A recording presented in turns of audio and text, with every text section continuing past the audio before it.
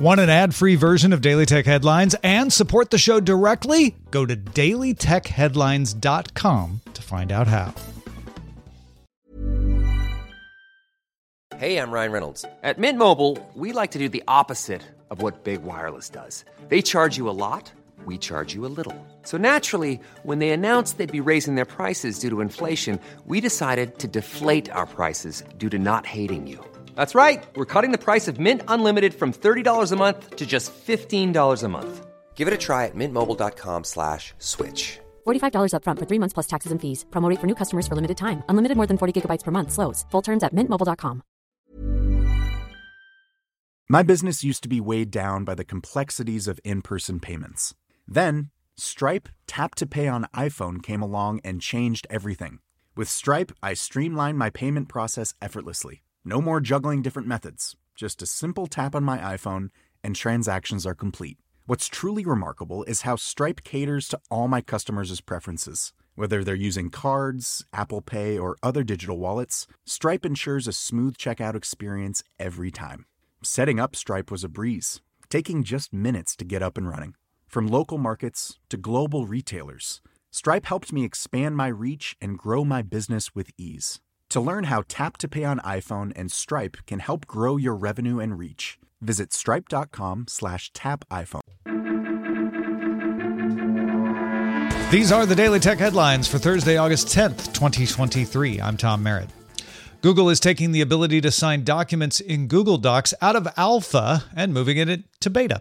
Individual Google Workspace users will get access to the beta over the next couple of weeks. Enterprise admins will need to request the feature through a form. No word on when it might come to free Google Doc users.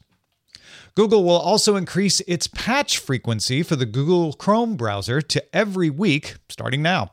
Since Chrome is based on open source code, sometimes bad actors can anticipate a patch and try to exploit it in the 2-week window before it is released. Beta versions of iOS 17 have moved the end call button from below the other buttons into the bottom row alongside other call action buttons like mute and FaceTime. This has caused many local news outlets to run stories about it. Keep in mind that Apple does sometimes change features in beta versions of its operating system and then changes them back before shipping the final version. Bloomberg's Mark Gurman estimates that Apple will announce its next iPhone, and thus the final release date of iOS 17, on either September 12th or 13th. A company called Lab Genius in London has developed a machine learning model that can design antibodies to be used in medical treatments much faster than humans can design them. Scientists give the model examples of a healthy cell and a diseased cell, and the model can output antibody designs that can differentiate between them and only attack the unhealthy cell. The designs can then be lab tested, and the model can take input from lab experiments to refine its designs. A lot of lab testing is automated as well. What can take months or even years for humans can usually be done by this system in about 6 weeks. Antibody treatments are often used to fight diseases like cancers. Instagram's Threads social network has implemented one of its first features to interoperate with Mastodon. Threads promised to interoperate with the Fediverse. This is the first example of something it's doing for that. It's a simple thing.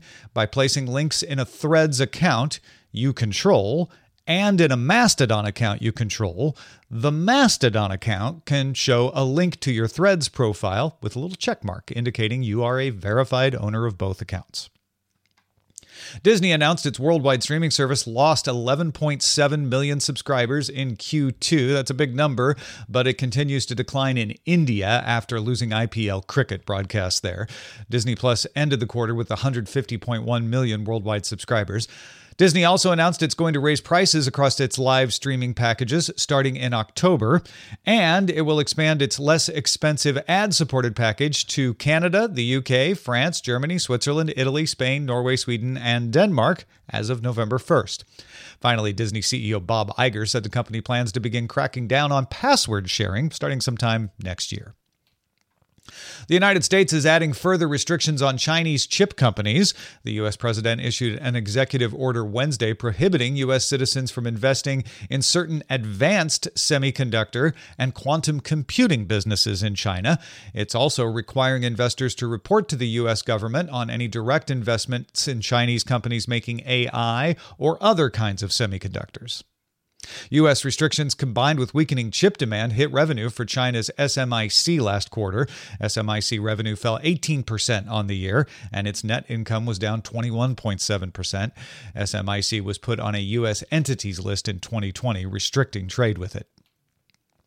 And finally, Logitech released a laptop desk stand that can be folded away and stored on a bookshelf when you're not using it. The Casa pop-up desk comes with a wireless keyboard and trackpad, and they all store together with the stand in a nice little fold-up case that looks like a fancy padded notebook that you'd buy in some fancy paper store. The Casa pop-up desk is available in Australia, New Zealand, and the UK for £179. That's the equivalent of about $227 US. For more discussion of the tech news of the day, subscribe to dailytechnewsshow.com. And hey, if you enjoy the show, remember to tell a friend or even an enemy to check it out. Thanks for listening. We'll talk to you next time.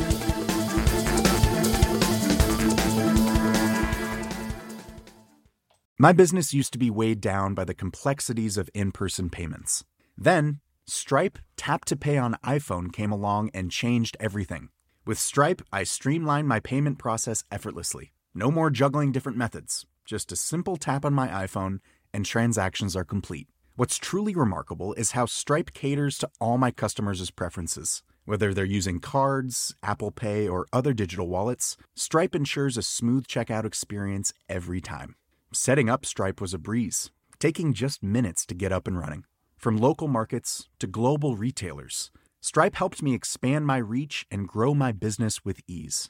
To learn how Tap to Pay on iPhone and Stripe can help grow your revenue and reach, visit stripe.com/tapiphone.